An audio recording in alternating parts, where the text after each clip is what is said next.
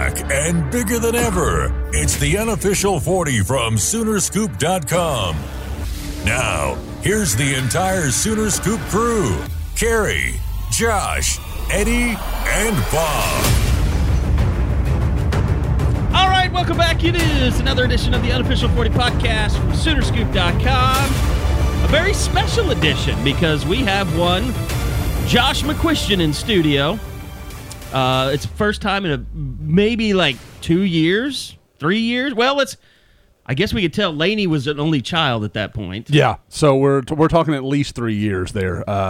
Laney had to stay outside and play with your trees outside because we were not entrusting her inside. Yeah, there's things that you don't want kids around in here. Well, I mean, I see. Not like dead bodies or anything. Well, I mean, there is insect killer on the floor that I can see from where I'm sitting right now. And it's leaking. And it's leaking. I mean, it's powdery. So, I mean, I have a lot of anthills outside that I need to take care of. Mm-hmm, mm-hmm. How long has that been sitting there waiting for you to take care of them? Since last summer. Good thing the summer's here. You're just ready to Hopefully roll. There's nothing cancerous in that. Just ready to roll. I sit in here every single day. I'm sure there probably is. Anyway, yeah, so Josh, Eddie is numb to the experience of being here, but Josh is not. It's too much. Like I'm gonna need like 20 minutes of podcast before I can settle into my space here. This stuff building wasn't character. here when you were here last time. Nope. Like that stuff wasn't here. That stuff behind you wasn't here. Well, the whole living room setup, like Yeah, there's a desk in my living room. I mean, now I am enjoying the fact that I can kind of see Friends catty corner on the TV in the living room, so I'm enjoying that little experience. This TV's not working anymore in here. It's only 20 years old. It was like the first it's a plasma.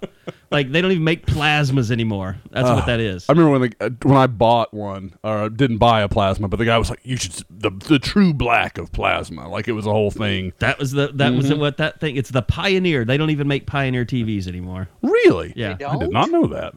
That was really. I always thought those were really That was nice. the swankiest of the swanky back in the day. Pioneer was. Yes, it was. That would have been like 2008. That was ballin'. Served its good purpose. There's been some good games watched on that television. Yeah. In here, doing post-game podcasts and stuff. It's got the cable card in it, so it's like it didn't need a box, which is why I kept it around. Mm-hmm. So anyway, Yeah. it's a good thing Tiffany's not here because she'd be putting price tags on things. Yes, Tiffany would be straightening you out quick, fast, and in a hurry. So anyway, the reason that you're in studio is because you're out and about, going to different spring camps and things like that. Eddie's been out as well. It's been raining. I'm sure anyone in the region knows.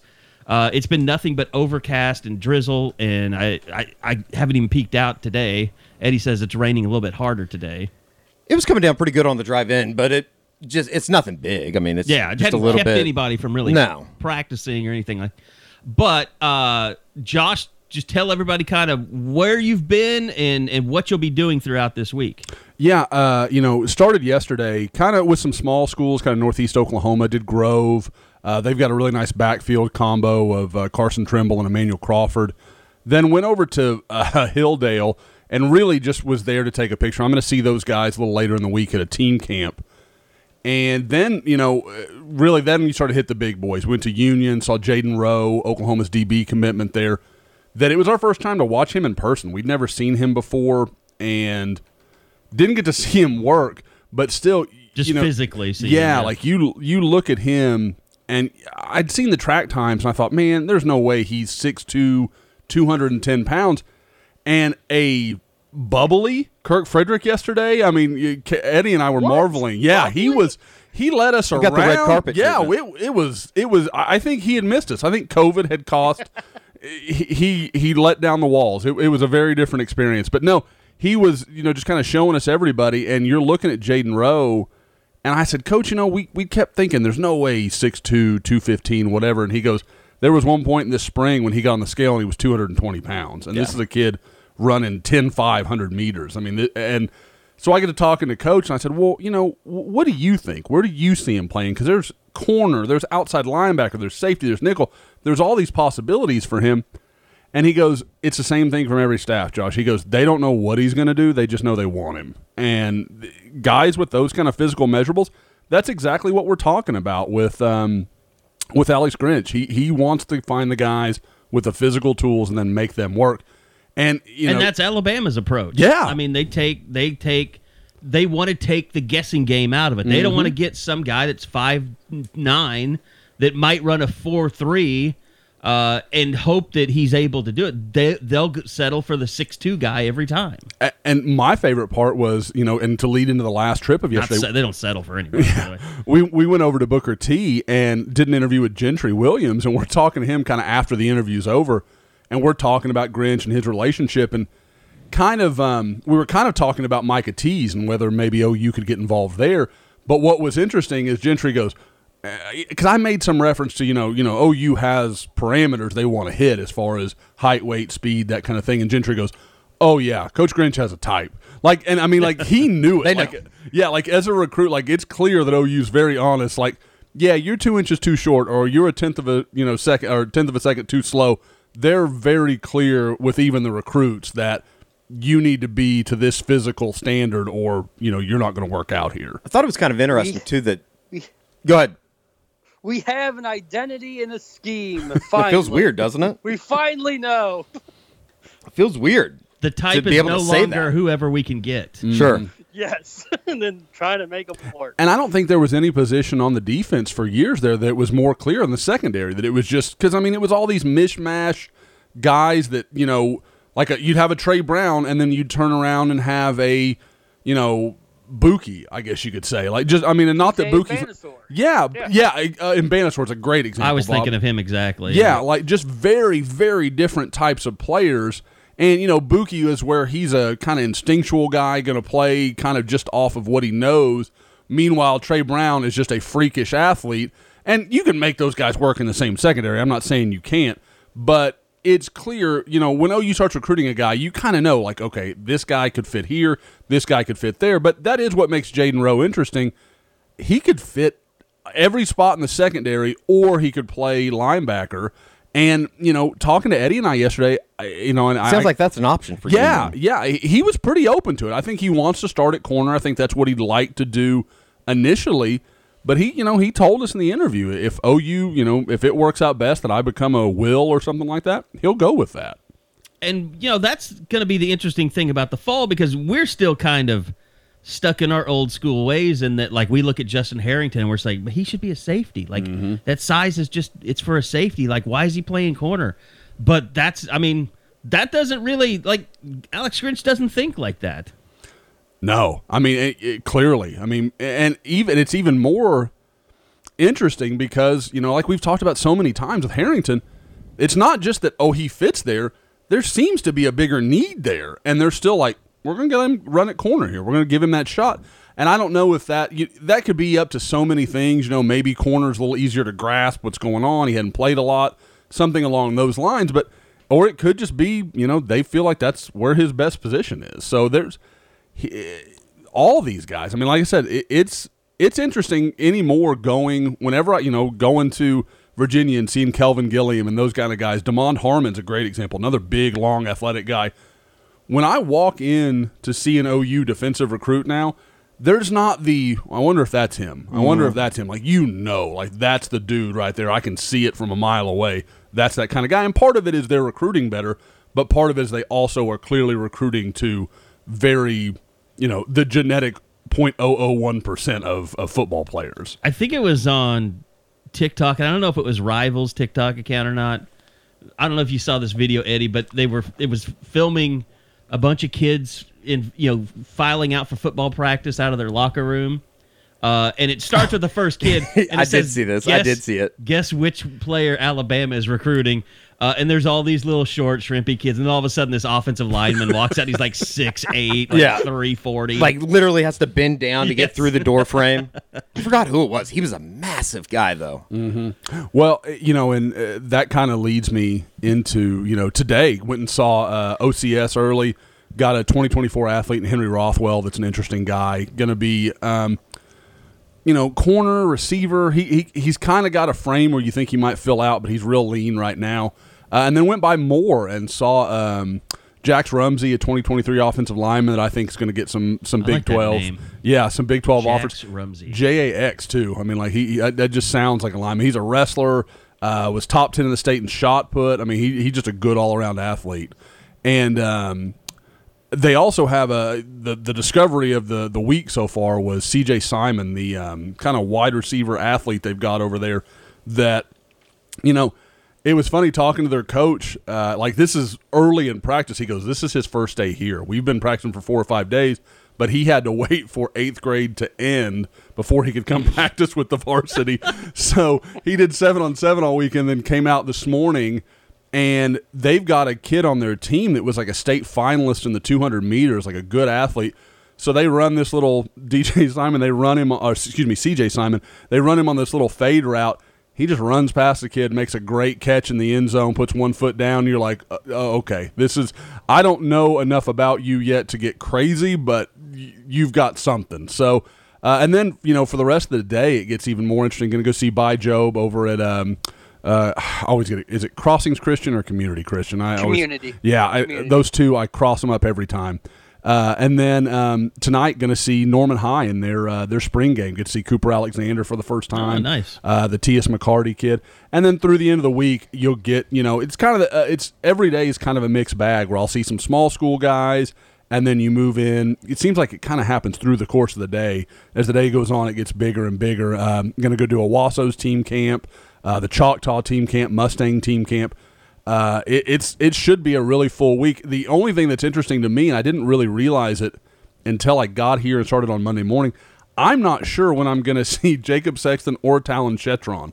I don't know how that's worked out. Now, luckily, I've seen both this spring already, so it's not that big a deal. But it's just interesting that, 2 guys with OU offers, I'm having to try to find a way because it's really good talent in Oklahoma in – really, from 2022 to 2024, we've got guys with offers that we need to go see.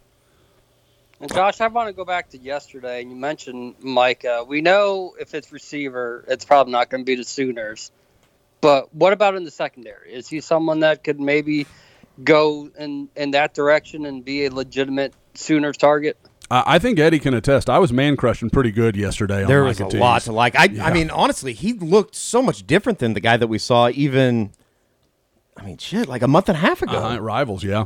No, when we walked it's different out, when you see him with pads on and stuff like that, but at the same time, it's like they could do a lot worse. And you do, pads are right, and you also have to remind yourself of when he's at a Rivals camp, everybody there is kind of a dude. Even at a place like Booker T, where there's a lot of good athletes, there's also there's the perspective manipulation. You can kind of see a guy and you're like, well, he looks bigger than he would amongst other D1 type guys, but he's put in some good work. I bet he's now probably 5'11", 180, 185, and starting to really put it together. The thing that surprised me at safety was how physical he was. Yeah. When we first got there, they were doing some inside drill. And he just kind of came in and immediately just clobbered this running back coming through the hole. And this is, again, this is Booker T. You're talking about him going against good athletes, guys that are on his level. So I was very impressed with what he brings to the table. And I think he could be an OU-type target as a safety maybe. I don't know if he runs at corner quite like they're going to want. But, again, we had it in the scoop last week. This is a guy that Booker T tested in the low 4.4s, and that's handheld, and you've got to take that into account. But this is a guy that runs better than I think people realize, and I think has a chance to turn into a pretty major Power 5 recruit.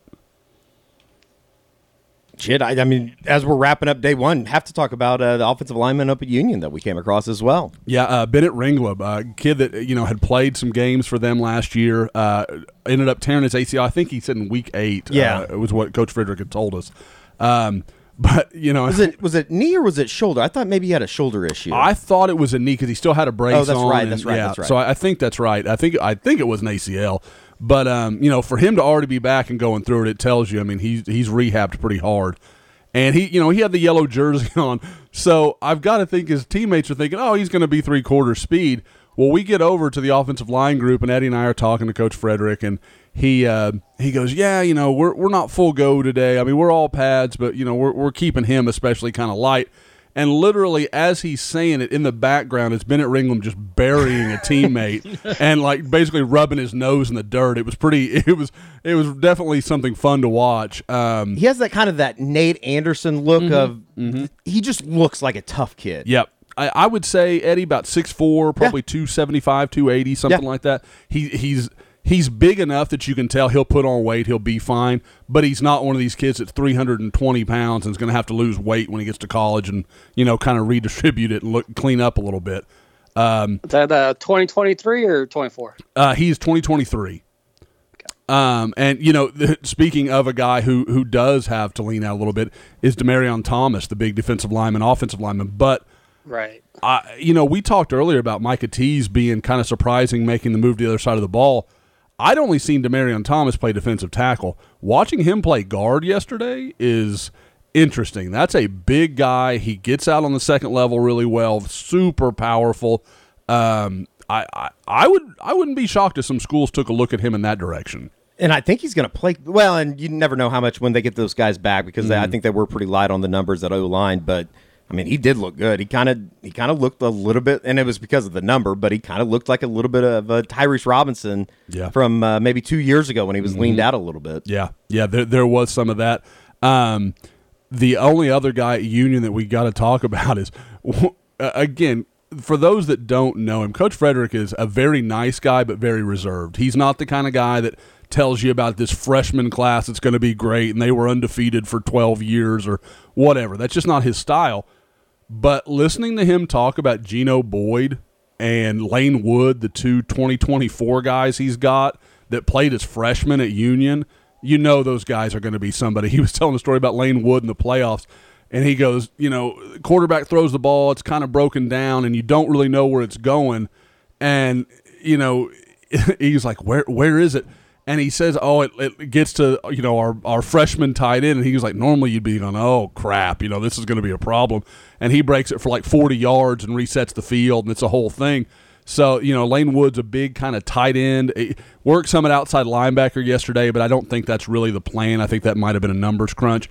But kind of a tight end in that same class like we were talking about with Cooper Alexander at Norman High that could be really good in the state. Meanwhile, Geno Boyd is just an explosive wide receiver. People talk about him kind of like they would talk about the Presley brothers when they were that young. Now, that's a lot to lay at anybody's feet, especially as good as those guys have been in Tulsa. But you saw some ability yesterday where there would be a ball and it looked like he was hip to hip with a corner and they'd throw a fade and he just had that extra gear to go get it and accelerate and kind of leave the guy behind. So, it's early for all these guys. I mean, we're seeing a lot of pups so far this week, but there is definitely some good young talent in the state. Needless to say, I think Union's going to be okay. Eddie, we talked about that yesterday, but there was a different feel at Union. There was more like – I feel like the last 2 or 3 years we got, obviously not last year, but the years before that, we kind of went by Union almost out of habit. Yeah. Like it was just, you had to go. Union and Jenks. Mm-hmm, exactly. Like they had to adapt to what Owasso and BA were doing, or they were going to get left behind. But now, I mean, they've that 2024 and 2023 group at Union is really good. Shit, I thought the running back kid looked pretty good yesterday. He's going to put up big numbers in 6'1". I mean, that's just guaranteed, and especially if he's running behind an offensive line that they think is going to be pretty good. That looked kind of like Trey Sermon in high school. Really? Like that's. I mean, not so much like I just mean like his style physically, of play. he was big. Yeah, the way he's going to physically overwhelm a lot of defenders at the high school level is kind of like Trey in college. Like just so big-legged and his lower body's huge and he could play out in space. I mean, there was it wouldn't shock me at all if he's a guy that, Tulsa comes on in November or December and decides they want him. I'm curious. I mean, you're talking about all these guys, and we know over the last few years we've seen other schools from out of state kind of descending on Oklahoma a lot more, whether it was Memphis. I think they probably started that where you're like, okay, well, people are really going to try and make something out of Oklahoma as a recruiting ground. We know Arkansas will come in and try and get people, but do you get the sense, like when you deal with these younger kids, that Oklahoma is still head and shoulders above, unless they're Oklahoma State guys? Yeah. I mean, the two in-state schools, and specifically Oklahoma, that it's still going to be really hard to get a kid out of the state if OU really wants him?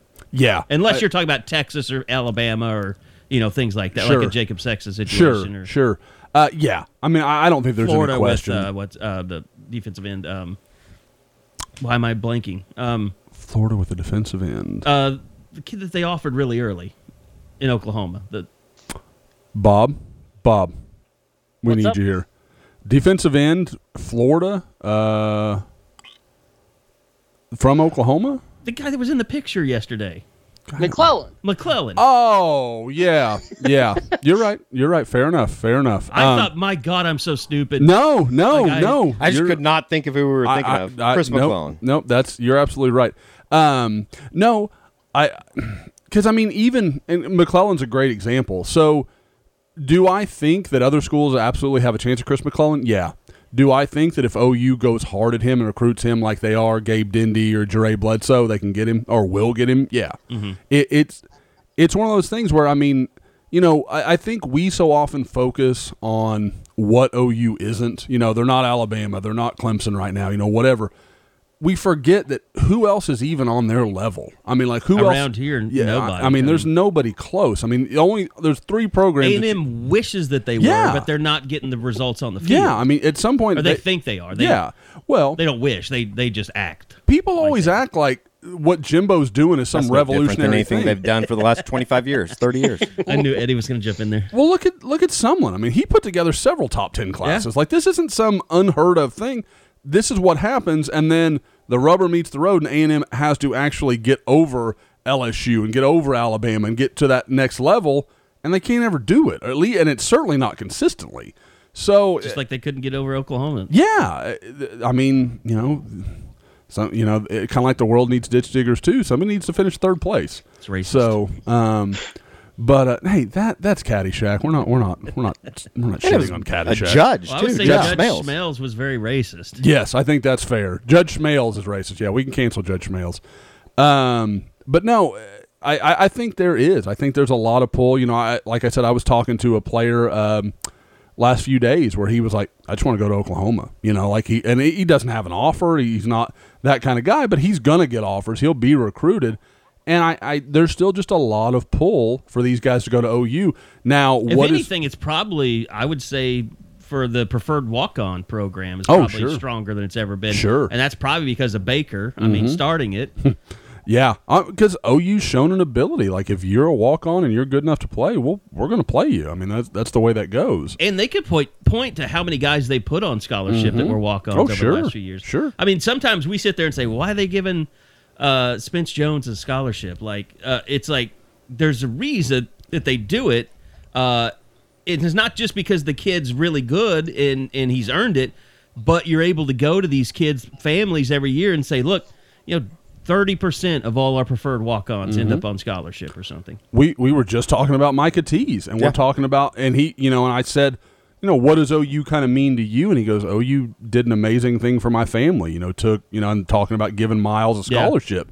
And, that means something to him. And you think about all the years where it felt like there was kind of, bad blood's not the right way to say it, but for whatever reason, OU and Booker T could never connect. Mm-hmm. I don't know if there's ever been a better time for OU and Booker T, where Gentry, the son of an OU alum, like he loves the university, yelling boomer at the end of our interview. And again, unsolicited, had nothing to do with anything that happened in the interview. He just said it. I know some are going to ask for horns down, some, media, quote unquote. But, that. And then you've got, Micah, who is, older brother, played at Oklahoma, had some great moments at Oklahoma, and is, had that amazing, announcement with his whole scholarship, with his family there and everything. So there's, I almost wonder if you're OU, even if you're 50-50 on Micah, do you go after Micah as a DB just to, like, we're going to entrench ourselves here at this? Because Booker T is going to have more guys. I mean, it's coming. It's a conveyor belt. That's the way it works. It's one of those things. If you're going to take a chance, you might as well take a chance on an Oklahoma kid. Absolutely. Yeah, they're doing well with Booker T now, and I know you're going to see him later. Can OU start to do something at Bixby? That feels like the one that they're really missing out outlier. on. Yeah, but it's an interesting thing because it's kind of like when people used to talk about, well, OU can't win at Millwood. How many guys did OU offer at Millwood? Gerald Jones, the Trayvon Henry kid, who committed to OU and then, got into some trouble and OU kind of walked away from. So basically they lost Gerald Jones. Like, I don't know, how are you faulting them, Millwood for that? Millwood didn't do anything.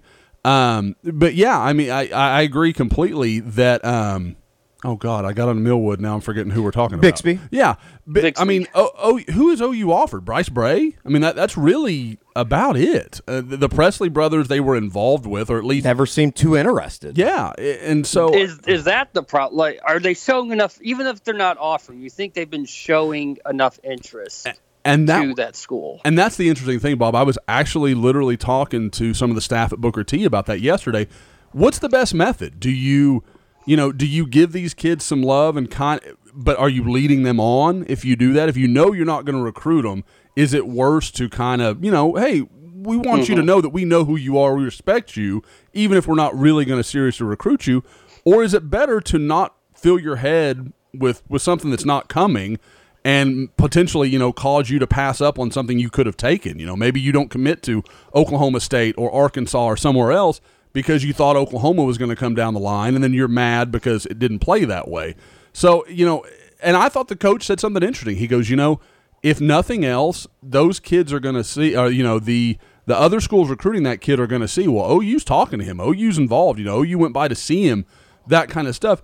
And then, hey, maybe we got to offer this kid. Maybe we move along a little faster, those kind of things. So he goes. I think any kid is going to say, I want to at least be able to say I have an OU offer, because then other people will come in and look at me, even if it's not a committable offer. Well, and that's an interesting tact if you go that way and say, hey, look, man, we're offering you. We're not sure we're ever going to have a spot for like if you're honest about it on that level, where the kid can claim it, he can have his day in the sun. But at the same time, you and I we're clear together here on what this is. That could work. In this but day it's and risky. age, we've seen that. I mean, we know when a kid releases his top 5 and OU's in it, that's not really a legitimate thing, and it's not great for the fans, but it's better for the kids and the relationship with the school, because the fans are going to see that and like, how'd OU lose out to Arkansas on this kid? Well, they really didn't. It's just an optics thing. That's why you become a Soonerscoop.com member. At the same time, it seems like that's a slippery slope, though, isn't it? As far as basically recruiting for others. Mm-hmm. I mean, at some point it gets to that. Actually, you know what? It's not OU's job to be recruiting, because North Texas and Tulsa is too lazy to get on the turnpike and go 20 minutes down the street to Bixby, the correct which has way been to the play case it, for a while. The correct way to play it, I mean, like if I had an blocked again. advisory position, like telling people how to handle this, I would say, look, you have a non-committable offer. It's really helped you, open up the eyes of other coaches. When you get down to your final 3, just leave OU out of it. Or not just OU, but if it's Alabama, whoever, leave those teams out of it, and don't try and build the drama as a way to just say thank you for helping me get more exposure with your non-committable offer. Yeah. Josh, Yeah. do you think we'll ever reach the non-committable in-state offer, or are we going to get to that point? In a state like Oklahoma, I just struggle to believe it, because, I mean, on a good year, and I know Oklahoma high school coaches are going to be pulling their hair out when they hear me say this, there's 7 guys in the state that can help Oklahoma, and that's a good year, man. And that's not a slight. People, it's just, you can't say we want OU to compete at a national championship level and then turn around and say, but yeah, you should recruit my kid who has the physical measurables of a guy that's playing at Ball State. Like, it doesn't work like that. That's not the way this goes. And you can take a chance or two in state. That's fine. That's okay. But you really, I mean, OU's not recruiting at the take a chance level anymore. No. They don't. I mean, for the first time in forever, regardless of the position, they don't need to. They're recruiting well enough across the board. And I talked to some people in Tulsa yesterday that were kind of acting, I don't want to say sore, but there was definitely some, we'd like to see OU up here more, we'd like them to be a little more present, that kind of thing.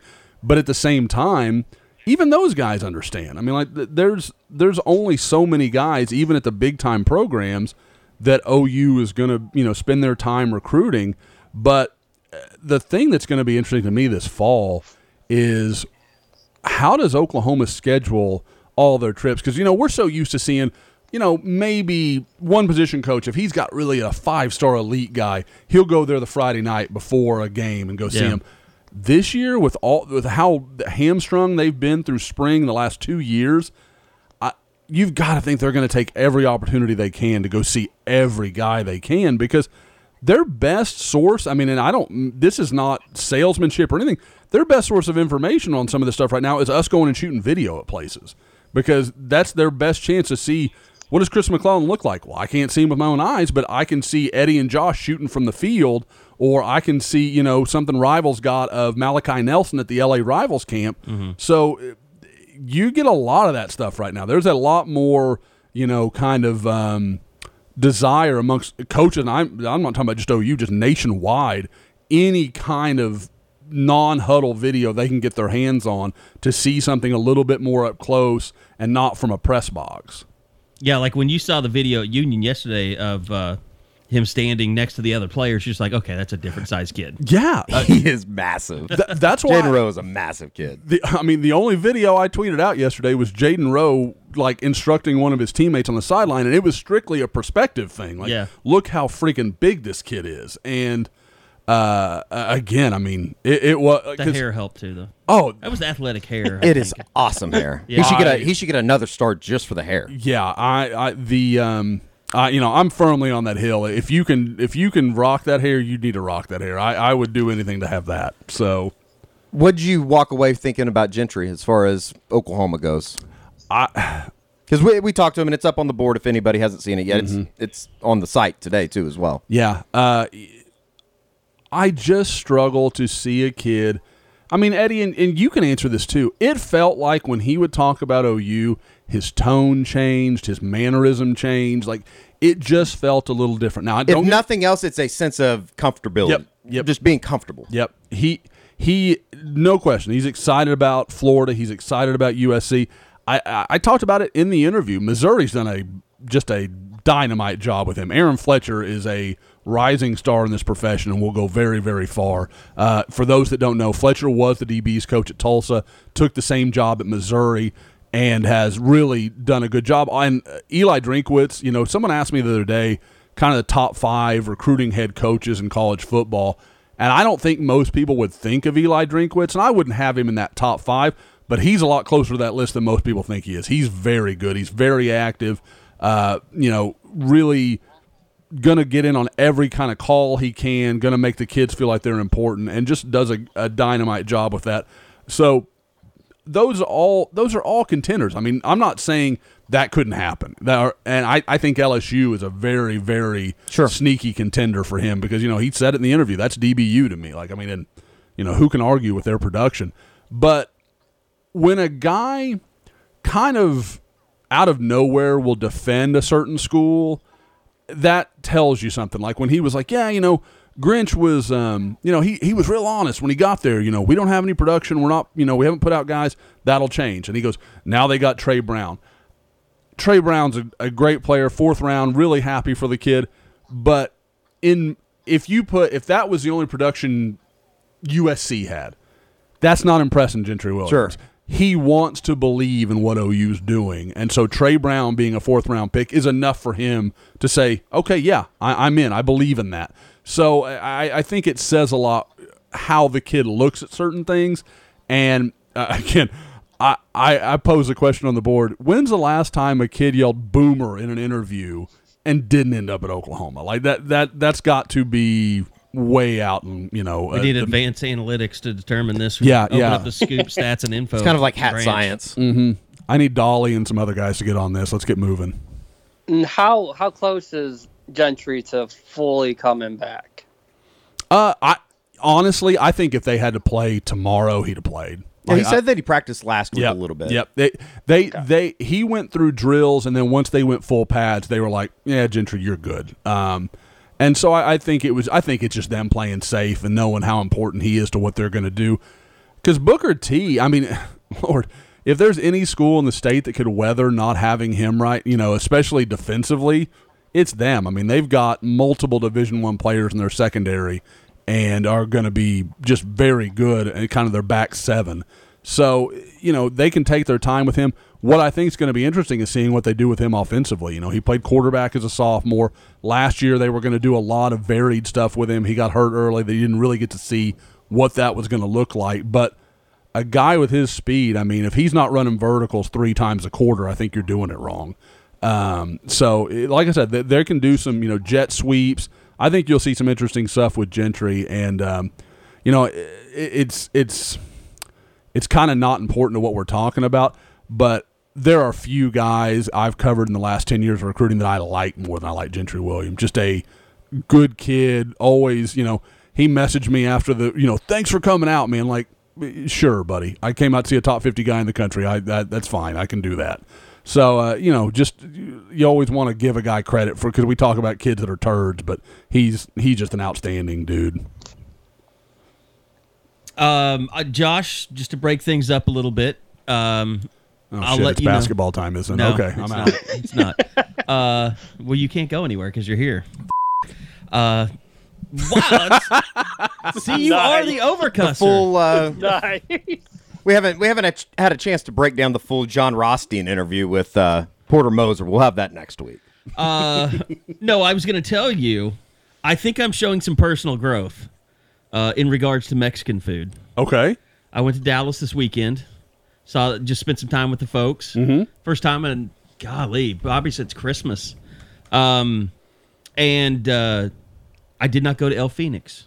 I have upgraded to Mi Cocina, which I know, we got a big thing on the board going right now where people are fighting about, barbecue, which that's what you do on a message board Sure. this time of year. You fight about who has the most barbecue, which, by the way, I think is a ridiculous argument because pretty much anybody that is getting paid to smoke meat knows what they're doing. Yes. And there are varying degrees. I get it. There are better people have other favorite types of barbecue over others. But really, if you give me a list of 10 places in Dallas to go eat barbecue that you say is good, I'm probably going to like all 10. Agreed. Yep. Same. Did you get a Mambo taxi? No. Mi Is that Cocina? a drink at Mi Cocina? Kind of their famous It was margarita. nice. I think It was nice. Mi That was the Cocina's first time awesome. I've dined outdoors. Mi Cocina's which is fantastic. really nice. I can't say I've ever been, so I couldn't speak to that one. I'll give you no. Well, no see, grief. it's like the people, our Dallas elites are like, Mi Cocina is shit. Well, those people are stupid. Yeah, I Those mean, people they're are just like, you idiots. need to, and here's my, What'd they say? Javier's? I can go, I'll go Mi to the Cocina and list. Javier's both really, really good. They both My big revelation of the Carthage trip to see Kip Lewis was that I found brisket I liked, and I've been a hard anti-brisket. Really? Not anti. I just never find anything I'm like, this is what you're so excited about. Roach give you a place to go out there? No. I looked it up and it was like 4.8. It was, literally out in the middle of nowhere. It's like a building and there's no. It just sounds like a great place. Yeah. And so I was like, okay, this is going to be good. And it's like hippie, there's a sign out front, hippies go through the side door or something like, I was like, okay, this is my kind of barbecue place. And I went in there, and I wish I could give it the name, but like I said, I would guess people in the area know what it is. See, here's the thing. Okay, like Sismic is the guy that came after me, which is fine. We can come after each other. I'm not mad at you, Sismic. He just said, Mi Cocina blows. Only thing anyone goes for is the Mambo taxis, and I'm not doing a redneck Mambo voice. taxis are good. You don't have like 3 in the cut. He does say that their sunset fajitas are good, but if you want good Tex-Mex, you went to the wrong joint. And so then he gives me his Tex-Mex snob is recommendation. worse than barbecue snob almost. Then he gives me his recommendation, which is E-Bar, which I'm going to tell you, Sismic, when you're that aggressive, I'm not going to E-Bar. You've cost E-Bar a customer. You cost E-Bar a customer. I've never heard of E-Bar. I've never heard of that one. E-Bar, Mia's, Banditos, Javier's, which this makes sense that Eddie recommends it. Upscale, but people like it. Javier's you're good. fancy. Mariano's, Avila's, and El Come, I guess. Oh, I think I have been to E-Bar before. It's probably fancy, too. It's kind of trendy. No, but I am No, maybe not. I am all for, like, everybody. I think Andy Staples has everybody on this earth doing their barbecue tours. I think people should do more Tex-Mex tours. Deal. Yep. I'll go to eat Tex-Mex every day if I could. Now, I want to. My biggest thing is when people are like, "Oh, go for the fajitas." It's freaking like Fajitas are good everywhere. Exactly. Yeah. That shouldn't That's be hard what. to If that's what That's you're my hanging your safe hat choice. on, no. Because the one in Houston that everybody loves that I bag on all the time It's different. is it's Lupe. good. It is. Oh, good. not Lupe. El Tiempo. El Tiempo. Oh, yeah, El Tiempo is a different It's- world. it's so fajita. good. And I even like Guadalajara's. I mean, I think that's pretty good. Yeah, no. Hey, and when I moved down there, El Tiempo wasn't like a full chain. Like there was a couple of them. Now there's a bunch of them. so I used to say, as far as a chain goes, Guadalajara is really good. Like I like that really well. I'll say this, like Tex-Mex to me is so much more interesting because it's just like the thing I like about Mi Cocina is like their seasoned ground beef is excellent. Like it's really good. Like if you get just a regular, I don't like their hard shell taco, but that's the best vessel for their ground beef. So I get one. But it's just like when you go to El Tiempo, it has like a completely different flavor profile. Like the what do they put, like ham in their Spanish rice or something? Yes. They do that's really good and unique. Yep, it's really, really good. And that's that cilantro rice. But like for me, if I can go somewhere, and I'm not a big beef enchilada guy, like that's all my dad gets. But like I think that's how ultimately you should judge a Tex-Mex place. Like, what's their chili con carne like on top? Is it bitter or is it savory? Like the cheese they use, but like how do they season their ground beef? Like if you can do a beef enchilada right, to me that's the base of what all Tex-Mex is. And if it's good, it's going to be a good Tex-Mex restaurant. I think that's pretty fair. Because there's even some Tex-Mex places I like, and I don't like their beef enchiladas. The fajitas thing is kind of like a quesadilla. Like my father-in-law, every time we go somewhere, he gets quesadillas. And that's great. And there's plenty of good ones. But it's cheese and meat, like in a tortilla. Like that's pretty hard to screw up. Yeah, meat, which is hard to like screw up. it's delicious. Unless it's like super greasy. Yes, That's why I don't like Qdoba quesadillas. They're super greasy. Yeah, when you're like pulling it out of the bag and there's that slime, like nope, that's too much for me. I'm so hungry now. I should own that. That's why I was late. I hadn't eaten anything, and I was like, I'm not doing the pod. I'm not doing 2 hours of pod or an hour and a half with like not eating at all. So I was like, I'm stopping to get something. That has to happen. Where'd you go? One of my guilty vices that Tiffany doesn't ever eat it with me, so I eat it whenever I'm gone. I love Chicken Express. Express. I love Chicken Express. So it's good. Yep, that's another thing that's hard to. I mean, I'm not going to get in an argument over Cane's versus Chick-fil-A versus Chicken Express. They're all good. Well, it's no Dave's Chicken. Soon to come to Oklahoma City. Really. All right. Dave's is not Gus's though, right? Yeah, Gus's is. I think it's a little bit too different styles because I Gus's think to me Dave is is the best fried chicken I've ever had. more like hot chicken. Oh, okay. But they're opening a couple here in Oklahoma City. Is Uncle Julio still banging in Oklahoma City? I don't know. I haven't been over there in a while. I don't venture over into Chisholm Creek too often. It's just kind of too far north. At least for me. So yeah, I'm all about trying to find my favorite, even upscale. I don't care. I mean, I've got a delicate palate. So there you go. I thought you would enjoy that.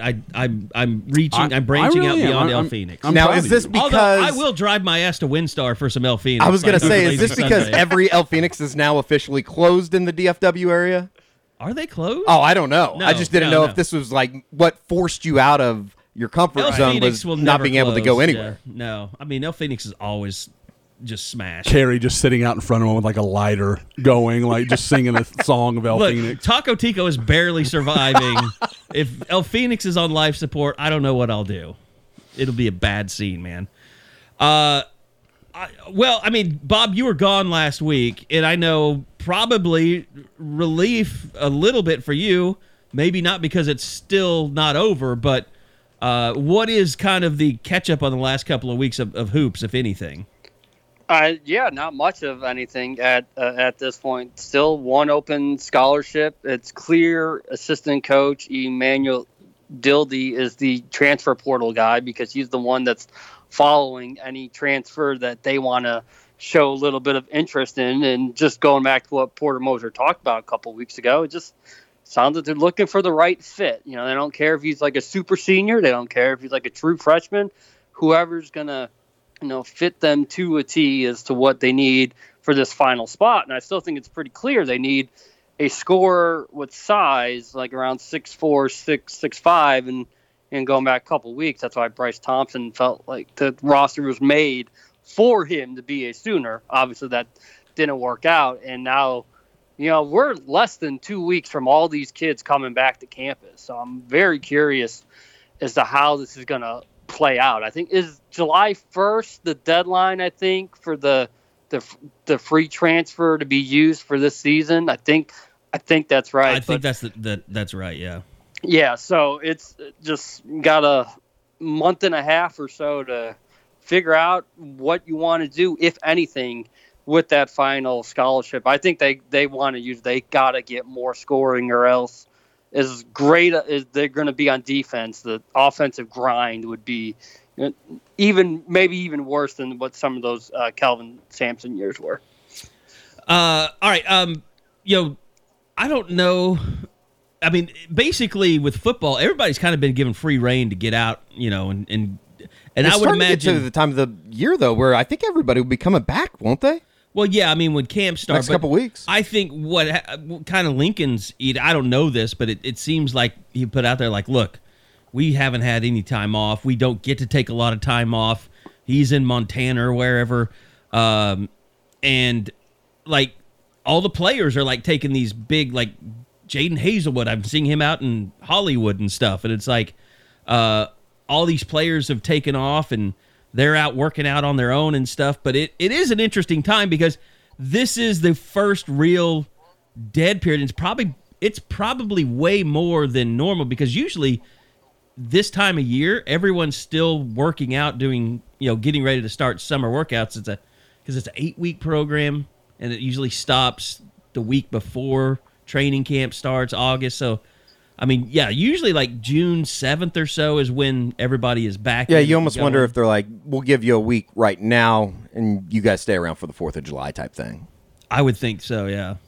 Although, with COVID and with everything that people have been through, it's I almost like just watching the NBA as much as I do. Like, you can just tell, like, that's a sport in a group of athletes that have just been put through the ringer. Like, I'm sure these college football players feel like they've really been put through the ringer over the last year. I remember talking to people right before, what was it, the Cotton Bowl, and it was like, I think everybody's just ready to get out of here. Yeah. Even back in December. So I can't imagine having to hole up for another couple months, go through spring ball, and I think things were a little bit more lax during spring ball, but it's it's a time you can just kind of be normal for the first time ever. I mean... And this is the time the coaches have to, since the dead period is usually ending right now. It's usually May 31st when it ends. Instead, it's going to be opening June 1st, so May became vacation month because June and July are going to be crazy. I mean, I can't imagine what it's going to be like when the dead period is off and just how much around-the-clock, 24/7 attention is going to have to be paid to recruiting. It's going to be absolutely insane. And I think that the coaches are ready, obviously, for it because they're ready to get out there as much as anybody. But as far as the recruits go, I would imagine people are going to be very active in the month of June, and it's obvious with OU's schedule and everything that they have set up. And I'm starting to do the Welcome to OU interviews. I talked to Colin Montgomery and Danny Stutzman yesterday, and it sounds like mid to late next week is when the remaining members of the 2021 class are coming to Norman, and I would assume that that's when all the players will be returning to campus to finish out that first weekend of June. We've not had a chance to talk about this, but I think Bob has just sent me to the bench on the Welcome to OU stories. No, here you saw Gilliam and Harmon. You don't really have to do one. Okay. We saw, you already saw them in the spring, so I mean, not much has really changed. Yeah, I was gonna do. I need to check in with him and do something anyway because I'd kind of told him I would. But yeah, what Bob is saying is you're slacking. Yes, no. He was like, you traveled to Virginia and saw them. Ass, it's already over. But no, because I'd been meaning for about a week to be like, Bob and I need to set this up, and then I thought I failed so miserably in the December group. Because, I didn't get Mario Williams. There was a couple that I needed to get. I think I got, 3 of the 6 I had. And now one of them, like I said, being Mario, that was always going to be tough. But, so I was like, I think Bob just benched me. He's had it with my lack of results on his Welcome to OU stories. The one I'm trying to get is CJ Nolan. I got Bijan Cortez later today. If I can get CJ and we can really go in depth about Porter Moser and whether or not he ever thought about backing out and how he feels now, then I'll feel accomplished. Even going back to when Moser was hired, it seemed like CJ Nolan's one of the hardest men in sport to get available or to get a hold of. He was tough. He definitely went radio silent until he put that social media message on about that he's sticking with the Sooners.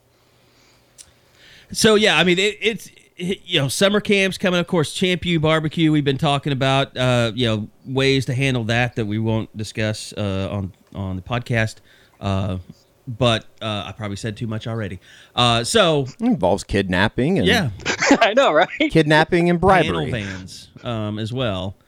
Got to rent those. Don't tell any. What do they say on Old School? Don't fucking tell anybody, or we'll kill you. Can kill you. Yeah. Just kidding. Just kidding. We'll have him home by 9. And then he takes the Cheetos out of her bag. Or whatever. You could make an argument that Frank the Tank is Will Ferrell's greatest character. It's pretty good. Yep. More so than Anchorman. Yeah. Do you guys go Ricky Bobby? I mean, I'd fixate Ricky Bobby. I could make a real case for. I feel like that could be a real person. Frank the Tank is a real person. Yes. We all know the guy that basically got married and unlike Frank the Tank, stayed married. But if he hadn't made that turn, he would be Frank. Like that. Sure. That would be him. I think there's a 4th place foam finger next to you over there. There is Flint Tropics. Mm-hmm. I'm not putting that on. It's been through the ringer. Yeah, it's picked seen up some things. Some stuff. Yeah. I had to wait out someone to leave the sports animal in order to get that. I waited for years to get that. She cut the 2 middle fingers out, and it could be a Horns Up for Peace prop. Yeah. With the colors, that's Works genius. out pretty well. Eddie's gonna take that. That thing's too Yeah, valuable. I think I might No, clean it. Better not. You can clean it. Yeah, I just need to clean it. Anyway, no, we were talking about. I gotta say though, as a duo, Step Brothers, he and John C. Reilly, even better Yes. than Talladega Nights. Yep, I completely agree. I actually got to watching something last night, and it was like Will Ferrell outtakes, and it had some of the outtakes from there, and just him and John C. Reilly going back and forth, clearly just trying to make each other screw up the scene and start breaking out laughing, and some of the stuff they were pulling was just amazing. When they were doing the ad reads and all that stuff. Well, like there's one. This is from Step Brothers. Oh, okay. And while Will Ferrell's painting that scar on John C. Reilly's forehead, Reilly keeps messing with him, and so they break out laughing, and they have to start all over again. It was just it was ridiculous, but it was funny to watch. I'd say the most underrated is the other guys. And I struggle with that because I hate Mark Wahlberg. But I mean Will Ferrell's character. It's great. And Wahlberg's really good in it. But Mark Wahlberg was in a movie called The Big Hit when I was in high school. I remember. With Lou Diamond Phillips. DVD. Yeah, and he's like the perennial overactor. Like everything is like, you son of a, and it's the part. By the way, his character was a very nice hitman. Yes, he was, and Hit. whose girlfriend was cheating on him. And I almost came back and was like, you know what, I'm wrong. He's okay. And then he did The Departed and played that fucking guy. Oh yeah. And I loved everything else about The Departed. I hated his character, so I was like, oh, okay, and that was when I lost interest. So I don't think I've watched The Departed in I know for some people that's like Shawshank. But I don't think you can make a movie set in Boston and not have Mark Wahlberg in it. I think that's the problem. I liked the Patriots Day they did about the whole the bombing. I never saw that one. Oh, it's good. No, I did. I liked him in it. Did you like Invincible? Invincible. What is that one? That's Philadelphia Eagles. What's Papali. his name? Vince Papali. No. Only thing I can ever think about that. I have a buddy that kind of looks like Mark Wahlberg in that movie, like the kind of long hair and kind of muscly kind of dude. So he kind of fell in love with being like 6'2", though. Oh, I know. Oh, my buddy's like 5'8", so he's much more the Wahlberg Papali than the real Papali. But yeah, so he kind of fell in love with being called Vince for a little while there. So that's the one I always think of. But yeah, I mean, I like certain things he does, but as a whole, it all comes back to The Big Hit, and I don't know what it is about that movie because I can't remember hardly anything about that movie. I just remember not liking him and being like, nope, Marky Mark and the Funky Bunch can just move the hell on. I had no interest. Should we tell Josh that we went to Wahlburgers for the? Yeah, we went out to we were on USC on campus. USC We went to Wahlburgers. Wasn't bad either. It was pretty good. Well, I would have thought you guys went to, in that whole family of people, the Fat Sauls. I thought you guys would have gone there. What is that? That's their Jerry. What's his name from Entourage? That's his like sandwich burger joint. I didn't know that he had a place like that. Yeah, it's been on like diners, drive-ins, and dives. They've got all these crazy sandwiches with like bacon and onion rings, and like they're this damn big. They're huge. I don't need a. Yeah, I don't I'm want not my into that. sandwiches with like all that shit Yeah. on it. It's Yep. like that heart attack burger place. I'd in love to Vegas, have but I'd I'm love to into have some that. onion Right. rings. Just put them on the side. We talked about Andy Staples and food earlier. The best food thing he's ever given me was that Cuban in Tampa. Oh yeah. That's one of the best things I've ever eaten in my whole life, and I love a Cuban sandwich, and that thing was righteously good. He was not wrong. You ate that before going to see Stutzman, right? Yeah. I had seen Mario the night before. I made sure that the scoop got out in time that I was going to have time to drive across the city, get that, and then drive to see Stutzman in Orlando. So I was like, "There's no way I'm missing that sandwich." Because Let him know when he comes up next week to bring one. Mm-hmm, for sure. All right.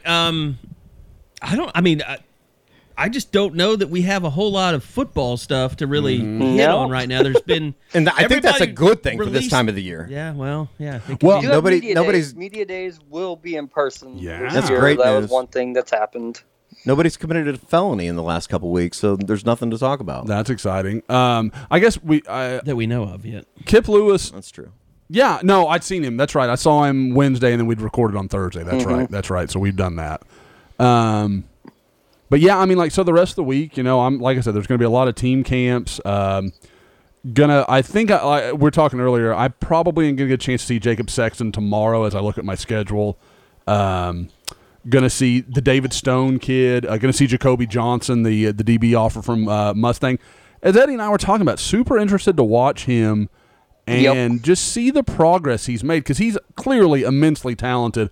But I think it's fair that there were times last year when all three of us saw him and it didn't translate. I think that there was It didn't. Bob, wasn't there a lot when we went to see him a couple times too? It was more of a not so much disappointed, but it just looked like his body. He hadn't caught up with his body yet, and he hadn't learned how to use it a little bit.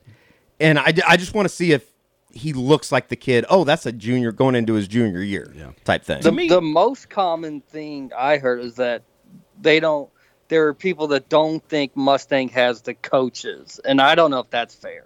But that was like, if Jacoby ever got good coaching, he'd actually become the player that everyone thinks he can be. And I don't know enough about what's happened to Mustang the last couple of years to really comment one way or the other on that. But that to me felt like a cop-out. Sometimes that feels like, exactly. It feels like Maybe the this boosters hasn't didn't get the right coach, or that this they hasn't progressed like we thought it would. So we're gonna blame somebody other than the kid. I'm not there every day enough to weigh in on that.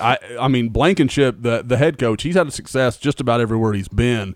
But what I will say is it's tough for coaching to matter when he's spending most of the summer doing AAU basketball stuff. Sure. Like and that's part of it, guys. So 'cause I saw him last June when I came up for that weird trip that got, basically postponed by COVID. And then you guys saw him early in the season. Well, in both those situations, when I saw him, he's in the middle of AAU basketball. When you guys see him, he's still probably only a month into really playing football. And, who knows what he looked like in person, say, in November. But it's just going to be interesting to watch and see it. Like, because at some point, it's got to move from being, you're 6'1" and incredibly talented and run well, you can do all these things, and into, okay, nobody can throw to your side of the field. I mean, he needs to be that kind of guy if he is the kind of guy that OU offers as a sophomore. Well, and think about this, Bob. He was used on offense a lot last year, too. Yeah, that's and exactly. I don't know if that narrative is changing. The two times we saw Mustang play, he hardly played on the defensive side of the football. Yep, he played offense like crazy, and people say his confidence level was shook on defense because there's the lack of coaching. That was the narrative that was always spun to me. What I'm going to find interesting moving forward is whether it's camps or Champ U barbecue. Josh, tell me if you think that this is correct way in putting it. To me, last year, recruiting basically just like all it was just reinforcing recruits preconceived notions about schools, like because they couldn't really go anywhere and learn anything new and like have their head turned around, like to say, oh, this is different than I thought, or oh, these people aren't what I thought they were. I really like this. Like, I mean, you could say like the Summit did that, but did it really do that? I mean, Tristan Lee went somewhere else. Kamar Wheaton went somewhere else. Did the Summit turn anyone that wasn't going to go to OU? Bob, your memories of that is better than mine, but I can't think of it. I mean, you had Caleb, you had Farouk, the Kyrie Jackson kid still went to Alabama. It was basically making the best out of just an awful situation that nobody deserved to be in. And that, I'm not ripping on the Summit. Oh, no, yeah. That is something like you didn't have coaches' involvement. You couldn't really make a sales pitch to any of those guys. To Kerry's point, when I'm doing the welcome to OU things, one of my questions is if it wasn't OU, what school would have been?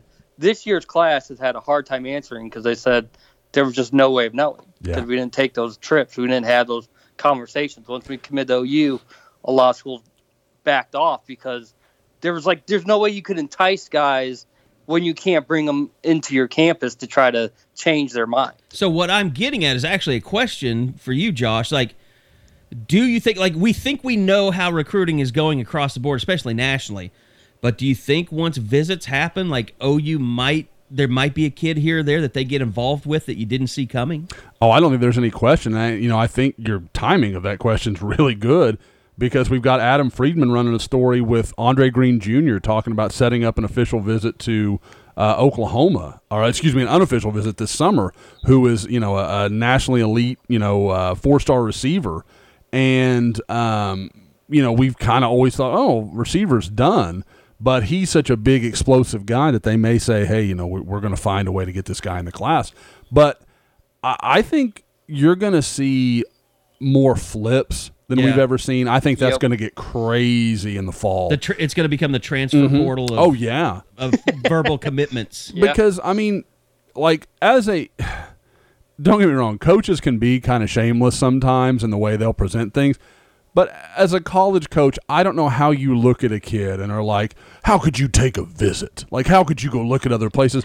Like, especially to like let's be honest, like an inner city kid that's their only means is to take official visits and go see these places. They haven't had the chances to go with mom and dad just to go see a campus or do something like that. So with those kind of kids, it feels like even the sternest of coaches would be like, I get it, man. Go here. Now they're going to be like, hey, we'd much rather you go to the middle of the SEC than go see Alabama. But, there's going to be some of that. And so I think you're going to see, and I think it'll work for OU. I think it'll work against OU. I mean, there's going to be flips. June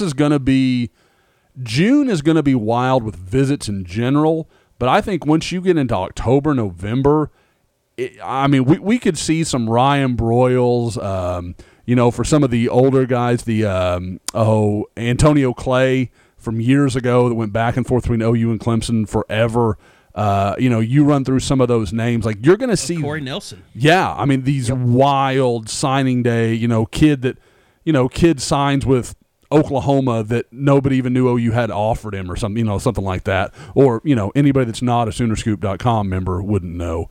But, that kind of stuff, you're going to see some just wild things because these guys feel like they've been pent up for the last 18 months. And, frankly, they have been, and they don't know anything about most of these schools. Yeah. And when you got elite kids like Raleek Brown, like Luther Burden, you're just going to have to deal with it. I mean, they're going to see other schools. There's going to be at some point where every coach is going to be like, can we just go back to the damn Zooms? Yeah. I forgot what it's like to have to hold on to a commitment. Exactly. I loved virtual visits. You mentioned yesterday, too, Josh. It's like, if you're in Oklahoma spot, let the kid go take a visit. Like, all right, go compare Arkansas to Oklahoma, or go compare wherever you want to go to Oklahoma. I think Oklahoma would feel pretty comfortable with sending kids out and saying, yeah. In fact, here's a checklist. We'll give it to you. It's interesting because we were talking, and this is kind of related, but I was talking to a coach in Tulsa yesterday, and he was talking about a Big 12 school. I'll let people connect whatever dots. I'm not going to name them. But Texas. basically, the minute a kid that they either have committed or thought they kind of led for, once they start taking visits or going to other schools, he goes, you can sense them tighten up. You can sense it like, oh, we're going to lose you. We're going to lose. Like it's got like they get a little super needy. It's the Tommy boy, like I love my pet and I squeeze my pet, like, and it's too much, and then they end up doing exactly what they're afraid they're going to do. Yeah, and so I think kind of to Eddie's point, what he's saying, if you're Oklahoma, go take a visit. I mean, who are the schools you're scared of? Ohio State would scare me. Alabama would scare me. Clemson would scare me. USC with a guy like Raleek Brown, okay, I get that. That makes some sense. I mean, like other than those three, they have to be unique situations for me to be Oklahoma and not feel like I should still land this guy. This should still happen, because the bag man, Josh, that's why. Hey, I have heard McDonald's, much like their old Monopoly games, they're starting to be very particular about who they give their bags out to. So hopefully that can curb some of the SEC madness. I think there was a Netflix special about that. It was really good too. I watched. That's really good. That's what literally made me think of it. I always wanted to win that game. By the way, I got a new app. I got a new iPhone, and so with it came a year of Apple Plus. So I'll finally be able to watch Ted Lasso. Oh, that's nice. You know how that feeling is, like when you're jealous when something's really good, but you've already seen it, and somebody else I get to finally sit down and watch it. I'm like, you son of a! I love Ted Lasso because it's funny, but like it's not just like stupid. Like it's got some soul to it. Like I mean, like you like him as a character. He's not just this dumbass, which he absolutely is. But you come to like him as the show goes on. I've seen the first, most of the first episode up to the point where he walks into the office and meets the wife, the owner wife or ex-wife or whatever. And my whole thought is I am kind of sizing him up. Like, is this guy an idiot, or like does his coach, is his assistant the reason he's successful? Like, you just have all these vibes coming from him, and I don't know exactly how to feel about him yet. So I think that's part of, like, you come in with this idea that he's going to be this very set thing, and again, it's a comedy. I'm not trying to make this as like this is Shakespeare or something, but he's more complex than you think he is. Like there's more levels to him than you expect, and it's funny. I mean, like he just does a funny job laughing at himself. I think Jason Sudeikis is one of the funniest guys on the planet. He's very likable. I'm glad he got to have all that sex with Olivia Wilde before she left him for Harry Styles. Is that what I knew they would split, but I didn't know what the deal was. I think that was just a fling that she had. Well, and maybe some other people can back me up. I'm a big David Blaine fan, and so David Blaine had done one of his, like what? Yeah, no, I can make this connection. Give me a second. David Blaine. Does all these tricks for the stars. It was on ABC or something. So it's one of the ones I've watched. Well, one of the stars he went and saw is he went into their house with Sudeikis and Wilde, and Sudeikis almost was dickish to her. Like, and he was clearly drunk or high or something. Like he was off his head, but like he was kind of like mocking her most of the time. Like, and I think to a point it was fine, but I was kind of like, on national TV, maybe be a little more chill than that. Like it just, and I was like, dude, I feel like you're kind of like batting above your head. You might want to be a little more cool than that. But, so, he did get to have a lot of sex. So congratulations on that, Jason. Outside of that. No, Olivia Munn, not a Panther. There's only one Olivia in my life. There's only one Olivia in Eddie's world. She's John Mulaney now? Yeah. Is she really? Well, yeah. That's what they say. I mean, who knows?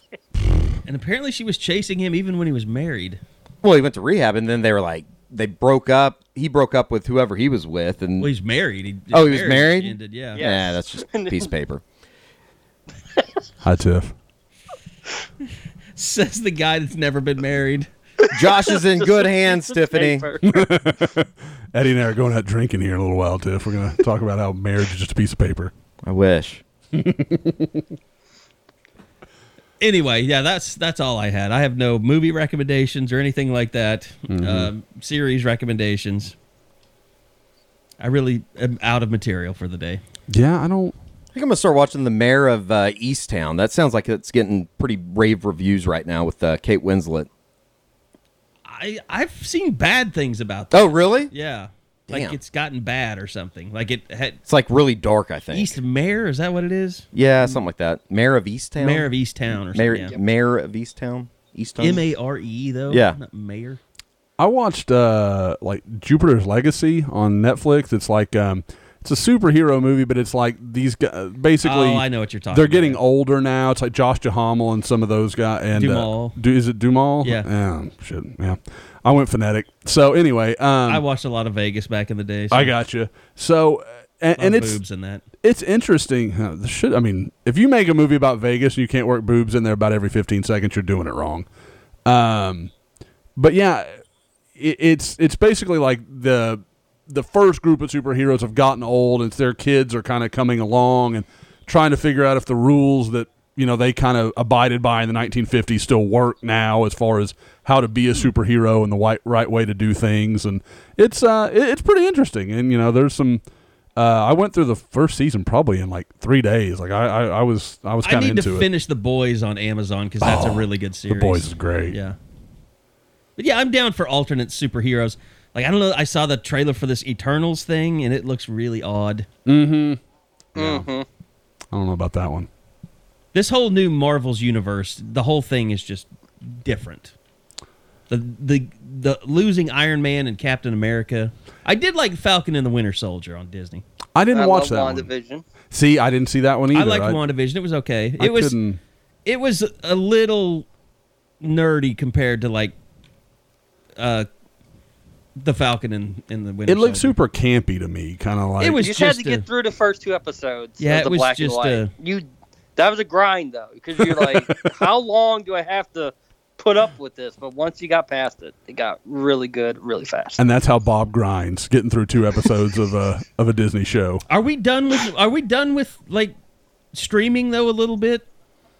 Has the golden age of streaming ended? Now that we're getting back out to normal life things?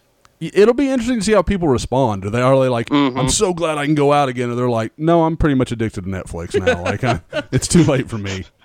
Like Lainey knows like what her shows are on. Like, she likes the new Sonic the Hedgehog with the guy from he's Jim Carrey's in it, but it's he's the bad guy. But anyway, she likes that one now. She's like, that's on Prime. Like, she knows where stuff is. She can find it. I'm like, good God. Yeah, I'm curious to see how the football season works out with coverage and what stations shit's going to be on. And did you think it was interesting that Lincoln Riley retweeted that wife that had bought her husband season tickets or something? I was like, that can't be an act. Like, that's not just out of the goodness of his heart.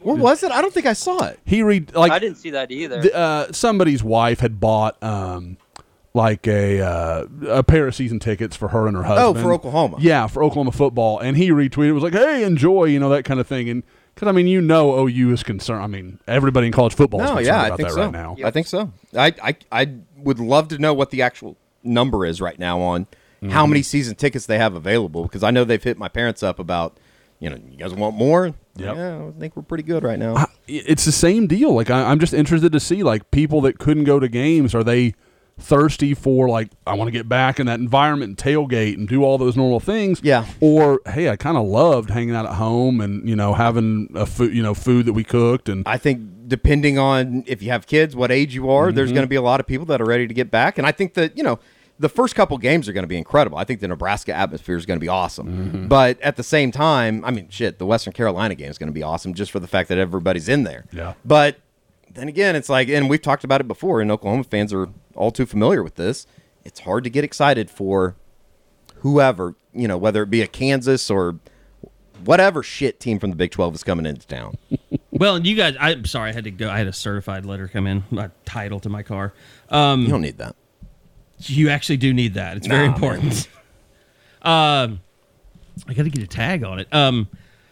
Yeah, get a the vanity whole plate. Did you guys talk about the whole C-Murder. buying up the? Oh, no, I'm not doing that. Scoop one. That car's already douchey enough without a personalized tag on it.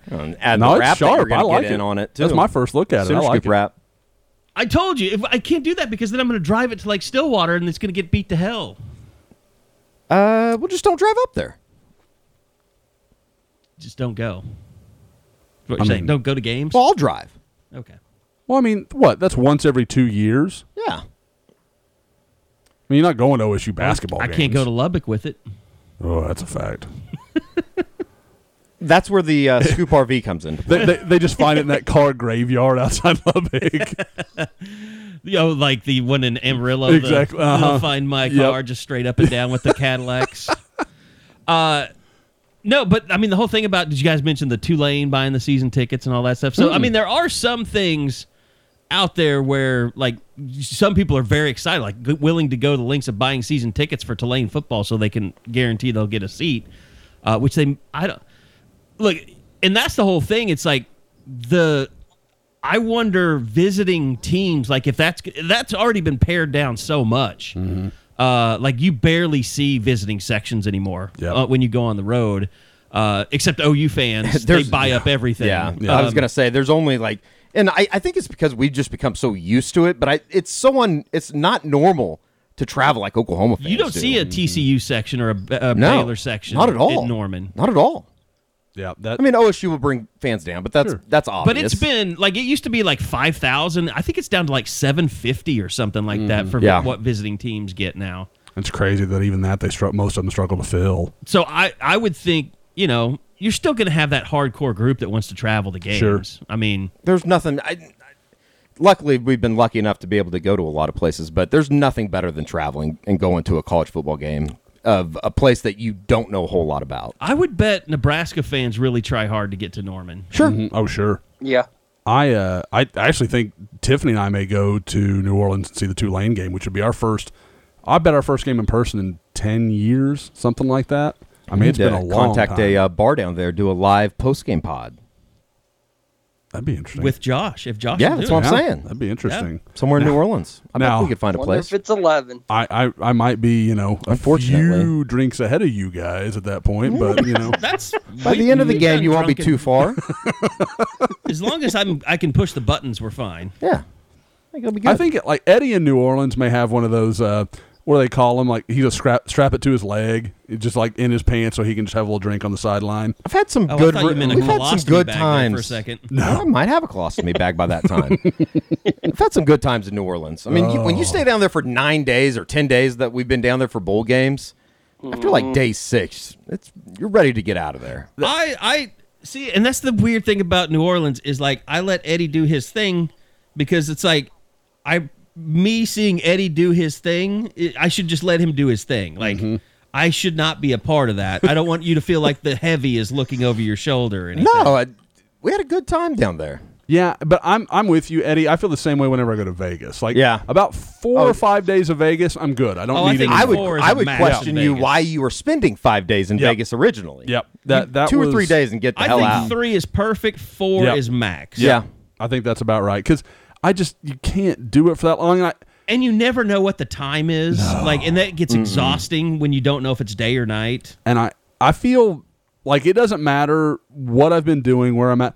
I feel like smarmy when I come out of there. Like all the $20 handshakes and all the crap you have to do to get into the places you want to go and do the stuff you want to do.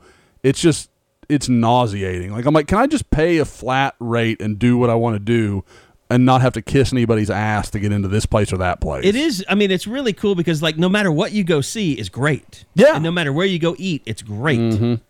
And I don't know how that's so exhausting, but it just is. Because that's all you're doing. You're going places and sitting down and either eating or watching or playing, some kind of gaming. Yep. But it is exhausting. Or gambling. Yep. Sports gambling. It's all rolled into one when you go out there. I've said it before. I've gone on probably 4 or 5 trips with buddies, including my bachelor party, and then I went a couple of times with Tiffany. It is interesting how different those trips are. I can imagine. One is gambling and establishments of various varieties and that sort of thing. And the other one, I was like, well, we went and saw Penn and Teller, and we saw Beatles Love, like Cirque du Soleil, which was unbelievable. One of the coolest things I've ever seen. But that city can be really whatever you want it to be. I'm going to tell you, going to a bachelor party in your 40s is a really weird experience. Because you're around a bunch of young guys who you don't realize when you were young, you really weren't that good at partying. Yeah. And when you get older, you kind of know how to fucking party. Well, it's because you do it when you're 20-something. Everything's an overdrive. Like you want to get to. I'm in a hurry to get drunk. Like I'm in a hurry to get these places. Like when you're 40, you're like, I'm gonna get there. I'm gonna take my time, but I'll get there. And I'm gonna remember. I'm not gonna get blackout. I'm not gonna be vomiting at midnight. I don't think that sounds like you know how to party. Then if you're not trying to get blackout. Eddie's going to be going to bachelor parties here in another 10 years, and he's going to it's going to be for all the same guys that I went for the first time around, and this time it's just for a different cause. For a second marriage, you have a bachelor party. Are you telling me that when you went on the golf trip that you had people just blacked out and puking everywhere still? Yeah, there was a good time was had by all. Mm-hmm. They know who they are. I don't want to incriminate anybody. Eddie's just saying they were mixing the uppers and downers. Nobody got too low. Oh, the water was fine. So anyway, all right. I think we're potted out for this week. It is going to be vacation. Is it next week? You and Bob are both gone, or Eddie and I doing a pod on our own? This is going to go to the bullpen. Up to you guys, man. We can bring somebody in from the bullpen. Oh yeah, let's. Who can we bring in that the board will approve? Not Jason Kersey. Yeah. Couple ideas. Not Garen. Oh, yeah. Have Garen on talk about Bryce Thompson. That'll go over well. Oh, God. Let's have them both on. Yeah, oh, God. Call MSNBC, see if they want to sponsor it. Why not CNN? Because that's a fake news network, Kerry. Let the record show we did not talk politics. Wait a second. It's interesting being in the room with Kerry and Eddie and watching these things that I've heard happen so many times and watching the Kerry looks down. Kerry will have no eye contact with Eddie and his chaos. Sleepy Joe Biden be in town to Tulsa on June 1st. We could see. I'll tweet the president right now, see if he wants to come on the podcast. Well, since Josh won't be here, I bet Gabe Eichert would come on then, so they won't fight. We can do that on Twitter. Well, I mean, that's just. It was fine. Dude, he didn't take it personally, I'll tell you that. That is one of the things. It's like offensive linemen, man. They know a lot of stuff, and they want you to know that they're more than just meatheads. Yep. And I appreciate it because they do know a lot. I look at it as kind of being a catcher in baseball. Sure. Like they look at you as the idiot on the field, but you're the person who knows more than just about anybody else. Sure. And the thing is, both he and Schwartz, they're not wrong. I mean, the technique's bad, all those sort of things. It's just the setting. You've got to understand what a camp is. Yeah. Like that's not what it's about. Like a prospect camp. Yeah, exactly. Yeah, a prospect camp. Like we're not. The kids are not coming there for instruction. That's not what they're doing. And they're not paying to be there. Yeah, and again, and I think Gabe and Schwartz both know this. Let's say they were, and you've got a position coach that is training you to do something that has nothing to do with what you do for your team, and then you've got to go. I mean, because we got into this early when camps were happening. We would have a rivals coach that would be, whether he's an ex-NFL guy or ex-college guy or whatever he was well-versed, and he would start to give these guys advice and pointers. Well, then they'd go back home, and the coach would be pissed. He's like, that's not what we do here. We step out. We do whatever it is. There's a difference in the way we do things, and so you've messed with what I'm trying to do, and then you get coaches not wanting to send kids to camps. So, yeah, there's going to be advice on, like, hand placement, things that are fairly universal, but they're not working on overall technique because if you spend all your time doing that, the kids are going to get 2 reps each, and it defeats the whole purpose of the camp, which is just to evaluate your skills, what you can do physically. And, Gabe and I talked about that, and he was like, well, technique's a part of skills. It absolutely is. I can that's the idea of having a great offensive line coach. That's why guys want to go play for Bill Bedenbaugh. He can teach them technique. He can teach them the things they need to learn. But, I mean, I can't teach a 6 foot, 240-pound offensive lineman to be an elite athlete. I can teach a amazing talent how to properly handle the blocking assignments I want him to do. So that's, again, part of it is they're absolutely right on the point they're making, and I think we've got to be careful sometimes because we do highlight guys that, like, oh, he's really good, but on this play it was terrible. This is not what you should be doing at all. So you have to be careful of that. But at the same time, that's not what the camp is for. Guaranteed Jeff Schwartz would have called 911 at the first Rivals camp when DJ Ward got slapped across the head. Yeah. That was back in the day, man. Like if you want to see bad, bad, that was terrible. Just go through the YouTube and find Miami highlights. Oh, Rivals God. camps. DB That's a one-on-ones. legitimate brawl Yeah. to get off the line. It's just a fight at the line. It really is. It's people swinging, literally taking swings at the wide receiver when they hike the ball, and the receivers take swings too. Well, and I said it to Gabe, and I mean, he took my point of what I meant. Gabe didn't play any offensive line in high school. People forget Gabe was a tight end. He took a shot at him. Tight I thought end. that was unwarranted. It wasn't a shot. It was just a statement of fact. And I tried to nestle it in there as a fun little joke, but Gabe, it's not like Gabe was well versed in the blocking game. He's a big athletic guy, and they're like, you know what? We can find something to do with that. It's just like what we're talking about. He didn't have to be. He was Yeah. a really good tight end. He was. Oh, I told him in one of the posts. I was there the night they beat Sallisaw. One of the best best catches I ever saw was a touchdown catch he made when they were about to get upset, because that was when McGinnis was a monster in 4A. I mean, they were beating the crap out of everybody, and before they went to 5A. So no, Gabe was a good player, good athlete, could have played tight end a lot of places, but that was a time, and that was what OU did with a lot of guys under Patton and that group. We'll have the Gabe Eichert rebuttal next week. I think we might. I know Dusty has asked if he wanted to come on. I might hit up Dusty, see if he wants to do the pod with us. That'd be cool. That'd be pretty cool. Talk some ESPN broadcasting. I want him to come in here in a suit, though, if he would. I like the way that fits. Whatever he comes in here with, it will be skin tight. All wear the same. And he works to warrant wearing those clothes. So he's still a workout warrior. All right. Well, it's going to be a lot of fun coming up. When the official visits start happening, when the seal is broken. Josh probably isn't going to like it. Bob's probably not going to like it because it's going to be madness, but it's going to be fun. And Josh will like it because we'll sell subscriptions out. Next week when we talk, the dead period will be gone. That's amazing. Yeah, I mean, there might be kids popping up for, unofficial visits on the first couple days of June that we just don't even know about just because they finally can. So it's going to be crazy, and looking forward to it, and looking forward to the players coming back. So we have some off-season stuff to start talking about as well. So for this edition of the Unofficial 40, appreciate Josh being in studio. That was cool. The calf tat is still alive and well. Did you, by the way, did you get the calf tat because you felt like the calves were always going to be your best feature? Yeah. I mean, no. I got it. Honestly, I don't even remember why I got it. And my favorite thing that so few people notice, it's not actually straight.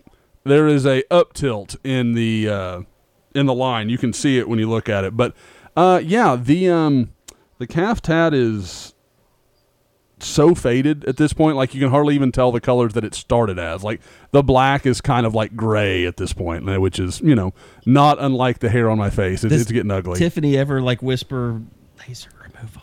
No, I think if Tiffany could remove anyone, get a little retouch. I don't want to ruin the mystery because I know it's always a fun board topic, but I would say one of my other tattoos is probably what she would rather remove than the one on my calf. I don't think that one bothers her all that much. Don't worry, kids. No all aboard or anything like that anywhere on my body. So it's not baby maker with an arrow. Yeah, there's no shameful tattoos, but there's one that's fairly aggressive, kind of prison style, that is not her favorite. Oh, it says Boner Garage on your ass. It was really odd. He had the Twin Towers coming down before it even happened. All right, that'll do it. Appreciate everybody listening. Thanks to Bob. Thanks to Eddie. Eddie and I will be back next week as vacations are well deserved, and I am happy for you guys to kind of get some time off. And even though Bob, I know you're going to be hectic doing wedding stuff, enjoy it. Hopefully, Pearl takes care of her mom and dad while you guys are away. So, Indeed. Thanks for listening. We'll see you guys back here for another edition of the Unofficial 40 from SoonerScoop.com.